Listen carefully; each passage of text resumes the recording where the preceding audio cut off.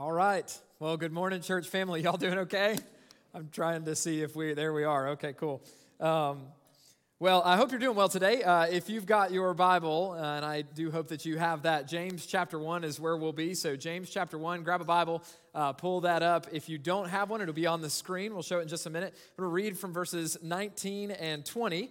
As you're turning there, let me say this. My name is Brian Alderman. I'm one of the pastors on staff here at Liberty. It's my joy to be able to bring you God's Word today. And listen, you've picked a great day to come and to hear from God's Word.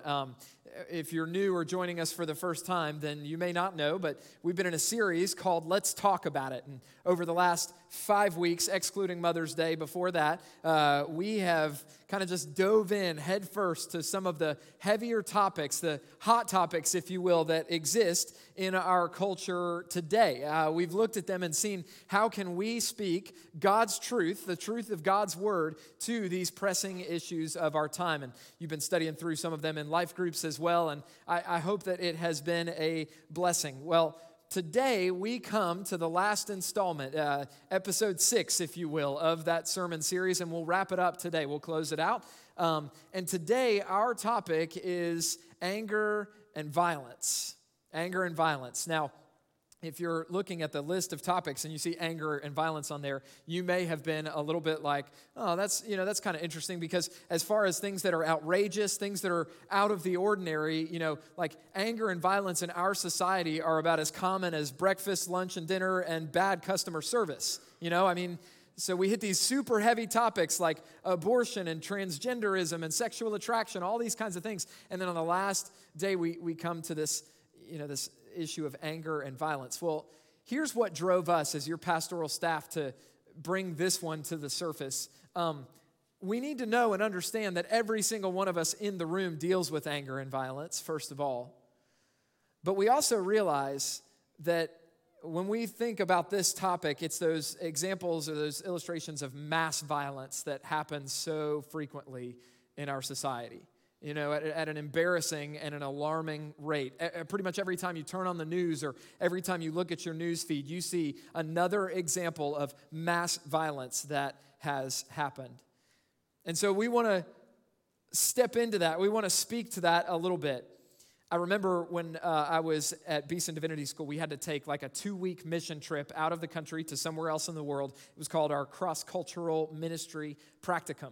And so I went to the Czech Republic for my CCMP, and it was my second time actually going to the Czech Republic. I've been there once before, love it, had great experiences there both times, and I'm super thankful for the parts of my story that are written because I got to go on these trips.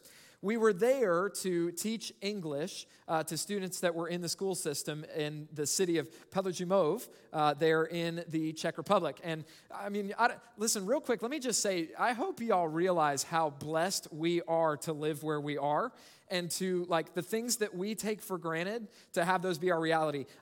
English is like cultural collateral wherever you go in the world. Everybody wants to speak English. And you and I grew up like, well, yeah, that's just the language that we were raised in, right? So, but we have opportunity, and that's what gave us the opportunity to speak to these students.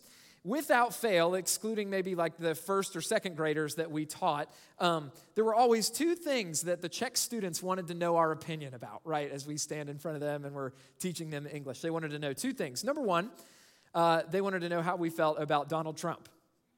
Now, President Trump was in office at the time, and of course, the Czech Republic has never had a TV star turned president of their country, and so we can forgive them for that. I mean, they're young and they're democracy, right? It's only 30 years ago or so that communism was overturned there, and I think they've only had 4 presidents, so give them some time. They'll catch up. Maybe they'll have a TV star in the whatever the White House is over there one day as well. The second thing that they always wanted to know about, and this is a little heavier, was, why do your people shoot each other all the time? And it was crazy. I mean, these are middle school students, older elementary school students that are asking this pressing question of why in the United States, which is supposed to be this super wealthy, super happy Disney World kind of place, why do you guys shoot each other all the time? It's an interesting question. And it's one that we're going to try to dive into a little bit. Now, Now, for me personally, like I grew up going to school, I felt mostly safe, you know. I went to school in a post-Columbine world, but Columbine kind of felt like Pearl Harbor or 9/11. You know, it was this historical thing, the terrible tragedy that, you know, you look at it and you're like, that could never happen again, right? We could never go through something like that again. But then there was Parkland High School in Florida, and then there was Covenant Christian in Nashville. There was Sandy Hook Elementary in Connecticut and Robb Elementary in Uvalde, Texas, which just on Wednesday, it's been a year now since the shooting at Robb Elementary School.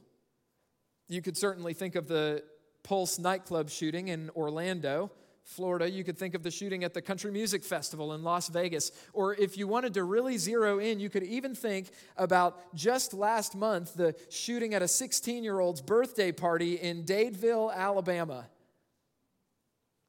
where 4 people were killed and many more were injured. Now listen, friends, it's not just gun violence. And I need you to hear me say that. It's not. I mean, here's the reality. Before guns, humans were creative in finding any different way that we could to express the anger and the violence that welled up within us. I mean, we've been murdering and killing each other as long as we've been on this side of the fall into sin. So no, it's not just the guns. I thought of when I was preparing this, you know, in the Old Testament, the story of King David and his adultery with Bathsheba. At the beginning of that story, there's a point that we need to catch, and I'm going to take it in a different way this morning, right? It says, in the springtime when kings went out to war, David stayed home. Now, usually when we're talking about that passage, it's like David should have gone to war, right? And that was his first mistake and what led to the relationship with Bathsheba. But think about that. This is ancient Israel. They went to war. Why? Because it was springtime. The leaves blossomed. Here come the flowers. Get your swords, boys. It's time to go to war. I mean, so I want you to remember that anger and violence, this is not primarily a gun problem. All of these things are connected, friends. We talk about anger and violence. We need to talk about domestic violence. We do need to talk about gun violence. We need to talk about bullying. We need to talk about all these different things that at the end of the day, friends, are just expressions of the problem. They're expressions of the problem. They're not the problem. The problem is you. The problem is me. The problem is that you and I are sinfully angry and we carry out sinful violence in order to take out that anger. All these things are connected. The problem that we need to see today, that our passage is going to show us with clarity, is that the anger of man cannot accomplish God's righteousness. The anger of man cannot accomplish God's righteousness. So if you have your Bible, James chapter 1, you want to stand, whether you're joining us in the worship center in the room this morning or if you're online, let's stand up to demonstrate that we are listening to the word of the Lord and we want to hear what he has to say to us. So James chapter 1 in verse 19, he says this, "My dear brothers and sisters, understand this. Everyone should be quick to listen, slow to speak, and slow to get angry, slow to anger. For human anger does not accomplish God's righteousness." Let's pray. Father, we thank you. This is the day that you've made. We're going to rejoice and be glad in it and be thankful. And today, Lord, as we step into this heavy topic of anger and violence, Lord, I pray for your help. We need your help, Lord, if we're going to discover more about you, discover more about the sin that's within us, and ultimately come to you, turning away from that sin, putting our trust in you, and receiving the forgiveness and the healing that you offer. So, Lord, our prayer is this, that your will would be done on earth as it is in heaven. We pray this in Jesus' name, and all God's people said, amen. Be seated. So I have 3 goals for this morning that I just want to throw out right at the beginning. Number 1, I want to frame up the root of violence, right? I want us to see very clearly, where does violence come from? Why does it happen? And the root of violence, I'll say quickly at this point, is sinful anger that exists in each one of us that ultimately comes from our desires being crossed or not being met. Write down, if you've got sermon notes or wherever you're taking notes, write down James chapter 4 and read through it this week. He's going to talk about in that passage how we wage war and we murder and we covet. It's because of the desires that we have that compete against each other on the inside and that then result in or explode out into these outbursts of anger, of violence, or of other kinds of sin. So I want us to see really clearly the root of violence, where it comes from. Number 2, I want to speak truth to everybody in the room who struggles with sinful anger and violence. And friends, that doesn't leave out any of us. We're all caught up in this one, every single one of us. And then last, number 3, I do want to step kind of into the middle of these acts of mass violence that sometimes happen. And I want to just offer some thoughts on how we as Christ followers can be God's agents of peace in the world. So to that end, speaking of, number 1 on your sermon notes this morning, number 1 is this: God's design, peace on earth. God's design was for peace on earth. We've taken you back to Genesis a number of times throughout this series. And the reason for that is because in the Bible, we get 2 chapters, Genesis 1 and Genesis 2, before the fall of humanity into sin happens. And so if you want to see what things looked like before sin broke the world, before our disobedience brought the curse, then you have to go back to the beginning. And that's what we do when we look at Genesis 1 and 2. Now, God creates Adam and Eve, and in this blessed state that they are in, they have peace. I mean, just like God meant for it to be. First of all, they have peace, vertically? Yeah, vertically. They have peace vertically with God, right? They walk with God every day. They talk with Him like I'm talking to you now. They experience this kind of peaceful relationship with their Creator. I mean, how amazing would that be? But it's not just vertical peace, it's also horizontal peace. The Bible tells us that Adam and Eve, in that state of marriage that they were in, they were naked and yet unashamed.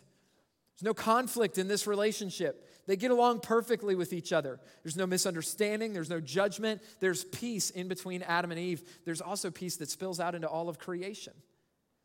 The Bible talks about how God gave them plants for food, these things that were going to grow in order to provide every bit of nourishment that they and their descendants would need. They'd be taken care of. The animals actually came to Adam. Like, think about a lion just walking up to Adam in order to receive its name from him. There was peace. The absence of anger, the absence of violence. Peace in God's design, just as He wanted it.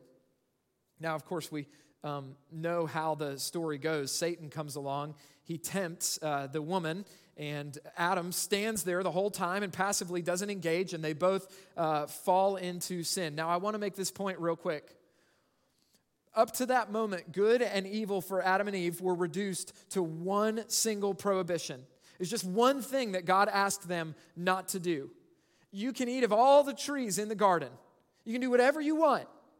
Just don't eat from the tree of the knowledge of good and evil. When Satan tempts them, he says, basically, he tries to convince them that God's holding out on them, right? Hey, you're not going to die when you eat of that.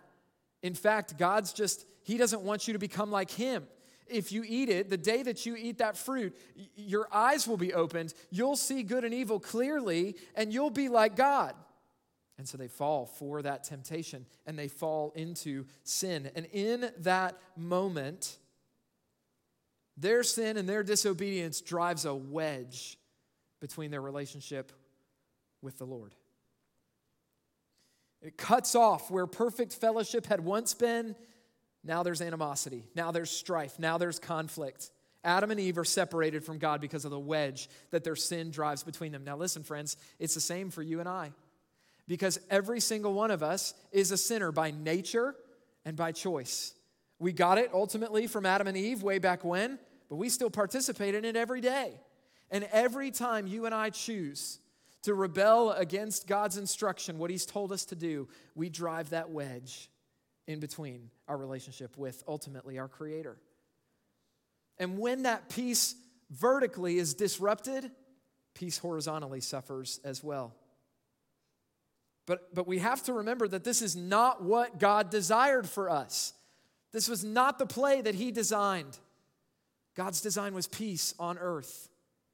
You know, that's why when Jesus is born and the story of redemption kind of enters this new segment, the angels come and they sing, and this line that they sing is peace on earth, because God's reestablishing His peace. But in that time, we lost it. Peace is kind of it's a bit of an anemic word in our English language. It's kind of like the word love, you know? Like you love pizza, you love your spouse, and you love God, right? And that one word is expected to bear the weight of all three of those things. Like, do you really feel the same way about pizza that you do about the Creator? You know, of course, the answer is no. Well, peace is kind of the same way.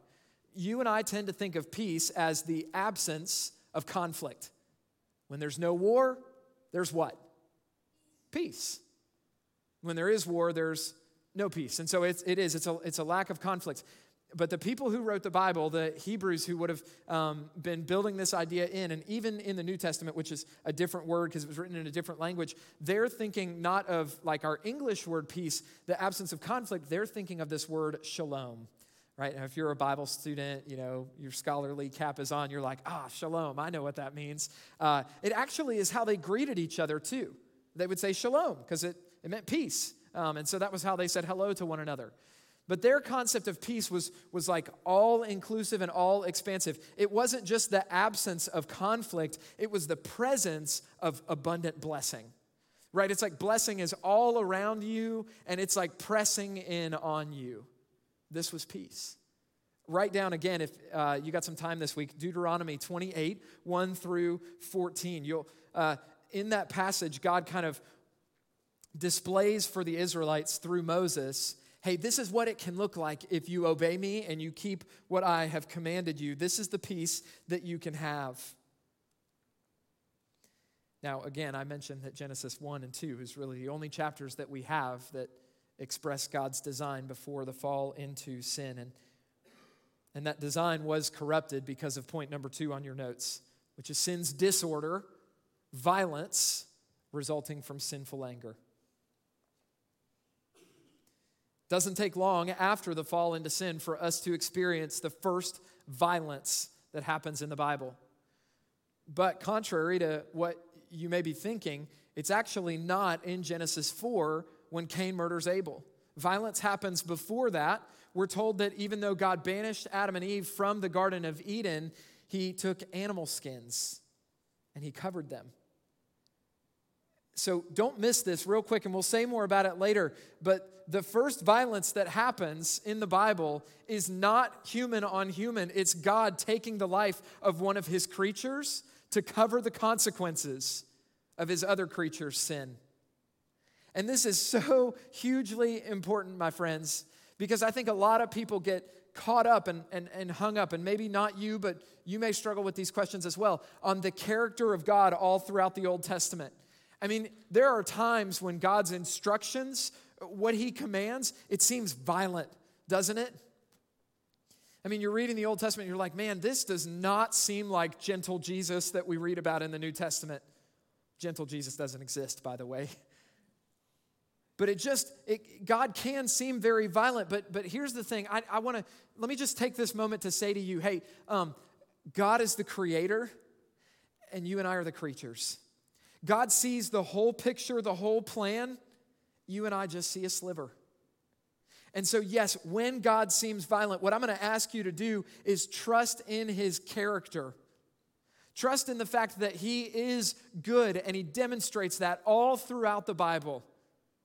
Trust that that's who He is, even when it seems like He's violent. Now, Genesis 3:21, where we read about these animal skins covering Adam and Eve, provides a perfect window for us to see what's going on here.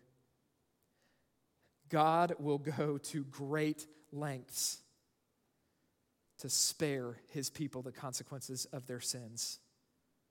In that moment, He took the life of an animal in order to cover Adam and Eve. But friends, the news gets better than that for you and I. because God was willing to take the life not of an animal, but of his own son, and to shed his blood so that you and I could be forgiven for the sins that we commit. I need to say that right at the beginning here because I need you to understand that we deserve violence. We deserve wrath. Every time we sin, we break God's good creation. Every time. We'll say more about that toward the end. But the reality is that sin turns the world violent. And it's not hard to see how this happens. Humans, whenever we choose to rebel against God, essentially what we're doing is we're saying, forget you, God, I've got this. And we push him off of the throne that he deserves, and we put ourselves on that throne.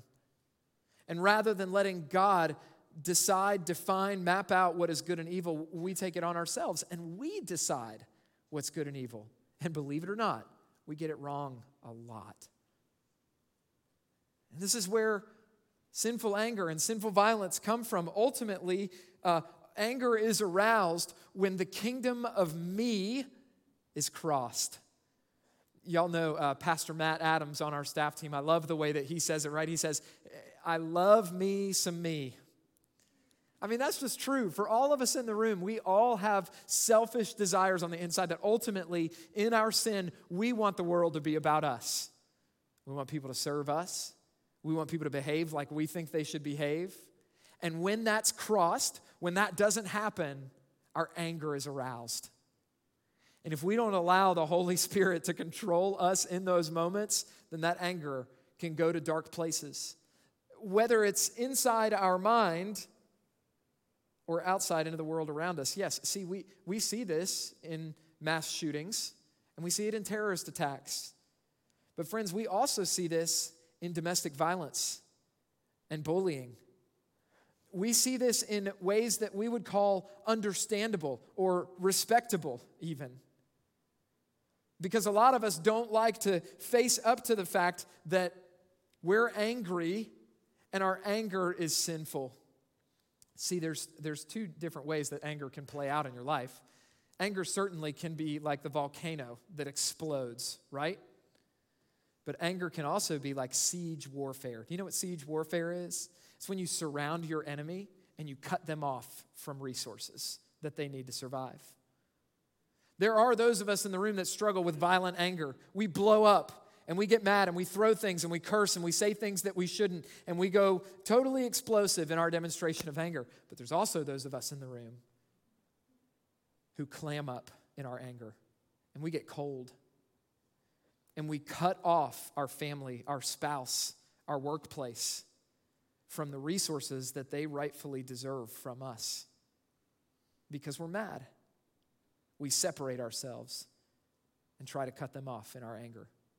And I just need you to hear, friends, because if you know me, you know that I'm the clam up kind of anger. I can get cold and I can disengage from my family. And what I need to hear this morning is that is every bit as sinful as the anger that explodes and that throws things across the room. In all of our anger, all of our wrongly placed, wrongly expressed anger, we need to understand God sees it and he knows. And he judges our anger, whatever type it is. Now, it's a good time for me to mention that not all anger is sinful. Listen, brother and sister, those of you who are in Jesus, there are some things that we need to be angry about. I mean, we should be angry when babies are aborted. We should be. We should be angry when spouses are abused in their own home. We should be angry when children live in fear that mom or dad is going to fly off the handle and hurt them. We should be angry about those things. We should be angry that just a few miles in our backyard, Interstate 20 between Birmingham and Atlanta, has been colloquially referred to as the sex trafficking superhighway of the United States. That should make us angry. There are plenty of things that we can be righteously angry about. Jesus even gives us an example of this in the scripture when he goes into the temple and he sees the religious system being abused. And he flips the tables over and he drives people out and he says, my Father's house was supposed to be a house of prayer for all the nations, but you've turned it into a marketplace and a den of thieves. He's angry about it, and he expresses that anger in righteousness. Now, let me dive even a little bit deeper and just pastorally say here. Listen, if abuse or fear in your own home, if that's your story, then friend, can I please encourage you in this moment to reach out and get help? Can I encourage you not to wait and think that one day it's going to get better? Let me encourage you to be a part of the process of it getting better by reaching out for help and saying, hey, this is happening and I'm scared to admit it because I'm scared of the consequences, but somebody needs to know. Let me just ask you, please do that. Even do it before you leave today. There are people in here who want to help you. I'm happy to talk to you. And at the end of our service, I'm begging you, please reach out for help. Certainly, if you're in a life group, talk to somebody in your life group. My point is this: receive the help and the healing that you need. Don't wait for sinful violence to go away on its own, because it probably won't. And for those of you who are in the room, and I pray that there's not any of you here, but if you are a perpetrator of that kind of violence, if you are someone who flies off the handle and your family lives in fear of what you'll do, then friend, I urge you, confess and come clean. Listen, it will be better for you to deal with earthly consequences in an earthly justice system than to one day stand before the Lord God Almighty, who knows every detail of your sinful, angry escapades and will judge you for it. So better to come forward and come clean today. And I say those things because they are so terribly common in our society, but they fly under the radar and we don't know about them. So friends, come and confess. Now, as we head toward the next point in our sermon, I just want to remind you that there are some other resources that we have on anger. You can go to the website, lbcchelsea.com. You can find this sermon series and find the resource page for the sermons that we preached over the last few weeks. There are other resources there for anger. There's some on your sermon notes as well. And let me just say that even a couple years ago, in July of 2021, we preached a sermon called Primed for Anger in a series called Deadly Sins. Now, so go back and watch that one if you want to dive a little deeper on this topic. I preached that one too, and so I don't know what the deal is that every time we preach on anger or technology, it seems to come in my direction, but maybe the Lord is trying to say something, and just remember, I'm not where I want to be yet. He's still working on me. Here's the point. The point is this, that violence is not going anywhere until sin goes somewhere. Until the Lord deals with the sin that's in your heart and that's in my heart, violence is not going anywhere. And friends, that's why today's arguments that you hear on the news after every one of these acts of mass violence, that's why these arguments are so empty. You can get rid of the guns, but humans will still find ways to kill each other in their anger. Ultimately, we need a heart change. And only God can provide that kind of heart change. See, we're violent because we're sinful. And in our sinful violence, we need, number 3, the wisdom of God's word. Which is exactly what our passage said, right? The wisdom of God's word is this: anger and violence cannot restore God's design. They can't. Our anger and our violence cannot restore God's design for peace. See, the reality is that most of our anger, even when our anger is right, like it's proper for us to feel that way, most of it is still polluted. Now, let me give you an example, right? Dads, whenever our baby girls, right, like our daughters go out on that first date, you know, there's this commonly held thing that what are we doing? We're cleaning our guns. You know, why? Like, are you gonna shoot him? I mean, even if your anger is rightly felt in that situation, it can still be wrongly expressed. Christian moms, same goes for you, right? You say things like this: I brought you into this world, I can take you out of this world. Or the expression, hell has no fury like a woman scorned. I mean, you see what I'm saying? That even when our anger is rightly felt, it's still usually polluted by sinful expression. And that's why James says we need to be slow to anger. We do. We need that filter in our mind and our heart that just is willing to sit down, to slow down, to wait, to relax, to let God be God, to trust His promise that we can be still while He fights for us. Because human anger and human violence cannot restore God's design. It cannot accomplish His righteousness. I'll give you here's one more thing. We'll dive a little deeper on that. I'm going to give you an example of this. Even without sin in reason or expression of our anger, we still can't accomplish true justice. Now, hear me when I say this, right? Imagine that you've got two people who have been convicted of murder, okay? And then one murderer murders the other murderer. Has justice been done in this situation? Well, only kind of, right? Because what right did the one murderer have to murder the other murderer? So even though one murderer got what he deserved, the other one did not, and he committed additional wrongdoing. Well, brothers and sisters, you and I are sinners before a holy God. And so when we try to take justice, to take vengeance, to take revenge for the wrongdoings of another sinner before God, I want you to understand you're the murderer in that story. Human anger cannot accomplish God's righteousness. Now, as an aside maybe, don't hear me say that Christians should not stand up when violence is happening around them. We absolutely should. We should stand in that gap, and we should fight for the righteousness of God. Listen, one of my heroes is Dietrich Bonhoeffer.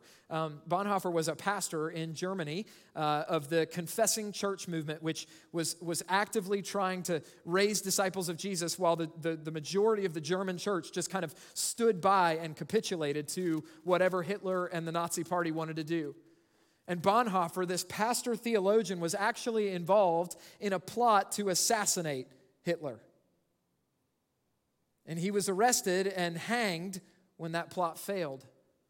But he's one of my heroes because he didn't just sit by on the side and call foul. He was actively involved in trying to restrain the evil that was happening around him. And you and I should do the same. We should not stand by. We should stand between evil and its victims. We should stand between the bully and the bullied. Liberty students, any of you that are in the room, I pray that that's who you'll be. That when you see somebody mistreated, you will stand between them and you'll step into it. Our life groups in this church should be a place where those kinds of confessions of violence, whether they were the perpetrator or the victim of violence, can be confessed and can be shared. And then we should stand in the gap for those people. Now, I added late in my preparation the word human before the word violence. In this point. Now, it's not on your sermon notes, but you can jot it down there if you want to, because the reality is that human anger and violence cannot restore God's design. But the Bible tells us in Hebrews 9:22 that without the shedding of blood, there is no forgiveness of sins. So yeah, it's true that human violence cannot restore God's design. But it's also true that divine violence had to take place for us to be forgiven. And this is the story of the gospel. That sometime in eternity past, and I don't know how it works, and you don't know how it works either, Father, Son, and Holy Spirit decided together that even though humanity was going to fall into sin and was going to receive on ourselves that righteous judgment. God looks at us as the judge and He says, you are wrong and you deserve my wrath for it. But God decided in eternity past that He was going to step in between and lay down His life, shed His blood so that you could be forgiven and so that I could be forgiven. The reality is this violence had to happen, and it did happen. It happened at the hands of human beings who nailed God in the person of Jesus of Nazareth to a Roman cross and executed Him there. And they shed His blood, and He died, friend, so that your sins could be forgiven and so that my sins could be forgiven. This is good news. It's the hope that we have. Because ultimately, Romans 6:23 says, wow, this happens sometimes when you're about to quote a verse and then it goes away from you. I'm glad that we could have this moment together. Romans 6:23 says, the wages of sin is death. And that's where every one of us is headed. Because Romans 3:23 says that all have sinned and fall short of the glory of God. So yes, that is the course of our life. That's the direction that you and I are going down until Jesus offers his blood and stands in our place. There's one who is willing to suffer that violence, and this is point number 4, the hope of the gospel. Peace restored and peace pursued. Jesus' blood was shed so that there could once more be peace between you and I and our Creator. That wedge that we drive in between us and our Heavenly Father, Jesus removed it by shedding his blood on the cross for our sins. The gap that existed is gone now. Ephesians 2:14 and elsewhere in the New Testament talks about how he himself is our peace, and he made peace by shedding his blood. But here's the reality for us, friends. Peace restored between us and God means that peace also needs to be pursued by us in creation. And yeah, that includes with other people. It includes with the world around us. And you ask the question rightly, how do we do that? Well, James 1:19 gives us the perfect advice. Listen, first of all, be quick to listen. I mean, how many people do you know that are quick to listen? How would it change our world? Imagine that with me for a minute. If everybody in our community, in our society, in our country, if all of us were quick to listen. If rather than feeling like we just had to get our opinion out first and shut down the conversation, we were willing to be still and to listen. We were willing to be ears for that person who's hurting, who's struggling in their anger. We were willing to listen to them and hear their story. Number 2, not just to be quick to listen, but to be slow to speak. Listen, I love when we get mad about celebrities who offer their opinion on every subject, right? We're like, man, why don't you just do your thing and stop talking about all this stuff? But don't you and I do the exact same thing? Don't we offer our opinions on all sorts of issues that we have no business being involved with? We are quick to speak and slow to listen, and it needs to be the opposite. Friends, as we follow Jesus, remember he laid down his life for our healing, for our salvation. Would we be willing to lay down our lives as well? And that includes our opinions. And then last, to be slow to anger. Again, I talked about having that filter in your mind and heart that looks at anger, that when your, the kingdom of me in your heart is crossed, you can pause, you can slow down, you can relax, and you can say, am I right to be angry about this? And if I am, then how can I rightly express this anger? Listen, if you ask the Holy Spirit to do that work in your heart, he will follow through, and you better be ready. There's going to be a lot of things that you want to hold on to. You're like, no, I'm right to be angry about that, and I want to fly off the handle about that.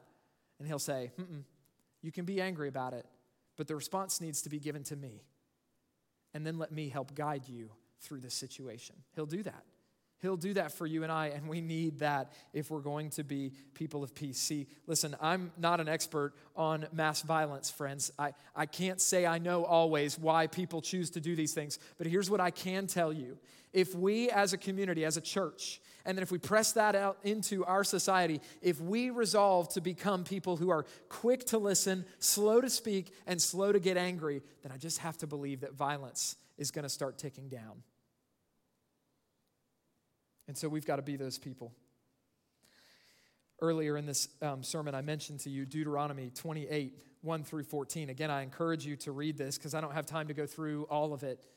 But I just want you to hear as God kind of lays out his idea for peace for his people. And remember, it's not the absence of conflict, it's the presence of blessings. So listen to just these few verses that God says, if you obey, here's what's coming your way, saying this to the Israelites. You're going to be blessed in the city and blessed in the country. Your offspring will be blessed, and your land's produce, the offspring of your livestock, including the young of your herds and the newborn of your flocks. Basically, all of your enterprises, all of your business, it's going to be blessed. Your basket and your kneading bowl where you prepare food, that's going to be blessed. You're going to be blessed when you come in and blessed when you go out. Do you see what God is saying? Blessing all around for his people. This is shalom. This is what God wants to create in the world. Now, friends, as Christians, as Christ followers, we are not promised that kind of blessing in view of our obedience to God's commandments. Jesus said that in this world, we would have trouble. We would be persecuted.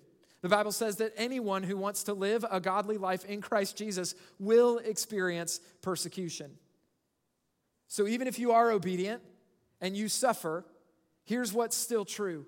Because of what Jesus has done for you, if you are a Christ follower, then you have peace on the inside that can make you blessed in any situation, right? So you lose your job, well, you're still blessed. You feel like you're struggling to provide, you're still blessed because ultimately the bread of life lives within you. And he has promised that he will never leave you and he'll never forsake you. Right? If you experience conflict in your relationships around you, you can still count yourself blessed because you know that Jesus is within you, his Spirit guides you, and ultimately he wants to use you as his agent of peace in the world. So even in turmoil, even in conflict, even in struggle, even in disappointment, even in crushing despair, my friend, you can have peace on the inside. And that peace comes from Jesus and knowing him. And this is the kingdom. This is it. When we ask God, your will be done on earth as it is in heaven, this is what we're praying for. So friends, let me just close with a challenge to you that when these events of mass violence happen in our country, and let me encourage you to step into that situation. We're wrong to think that prayer does not matter in the wake of those tragedies. There's a lot of people who say, well, thoughts and prayers don't do anything. Well, thoughts don't, but prayers certainly do. So yes, when an act of mass violence occurs, the first thing that we do as believers should be to hit our knees and to ask God to bring peace where conflict has destroyed it. Second, whenever it's possible, we should go and we should minister to those who suffer because of mass violence. We should be people of peace who are not afraid to load up and go wherever we need to go. Third, we should send resources to help those people. Again, any way that we can, anything that we can think of to stand in the gap for them and to be there when hurt is caused by mass violence. And when we go and when we're with them and when we're talking to people who struggle with these things, my friends, we should sit in the midst of their suffering and we should be a peaceful presence. We don't need to be like Job's friends who tried to help him figure it out. There is no figuring it out for these kinds of things. But we should be willing to sit still and sit with them. And then last, as my challenge to you, Liberty Baptist Church, when these kinds of things happen and you find yourself right in the heart of them, right in the heat of the violence, I pray that you and I will have the courage on the inside to run to the fire, to the danger, to the situation. Pray that we'll be the kind of people who will rescue. I'm so close to being done that I'm trying not to worry about the microphone. So friends, be that person. Be that person of peace who's not afraid to step into the midst of the violence. There's some live it out points on your sermon notes that I pray that you'll look through and you'll flesh out what you need to do, how you need to respond to God's word this morning. And in just a moment, we're going to go to him in a time of worship and praise and response. And listen, I challenge you. Whatever it is that the Spirit is saying to you, won't you respond in this time? To deal with the anger that you have, to resolve to be a person of peace in God's world, and to work as his kingdom agent until we see his will done here as it is in heaven. Let's pray. Lord, thank you for your love for us and for your grace for us. Lord, that you were willing to suffer violence on our behalf. You were willing to bear the wrath of God so that we ultimately would not have to. You were willing to take our punishment as a substitute so that we could be forgiven. Lord Jesus, I just pray for us as a church this morning that as we stand in the gap for people who are experiencing mass violence, or Lord, should it be that we ourselves should face it one day, I pray that you'll help us to be the people who run to the danger to stand in between evil and its victim. I pray for all of those who are suffering at the hands of evil in this season of their life. I pray that you will be that presence, Lord, that peace that passes understanding for them. And Lord, ultimately that you'll bring healing to each one of us. It's a violent world that we live in, Lord, and we know that we're part of the problem in that. So heal us. Make our hearts what you want them to be. Make them look like our Lord Jesus. And we pray these things in Jesus' name. Amen. Thank you for worshiping with us today. If you would like to take a next step, whether that's baptism or joining a life group or maybe even joining us as a member, I want you to text the word NEXT to 205-236-3717 and someone will be in touch with you. Thank you for joining us today, and we hope to see you next week.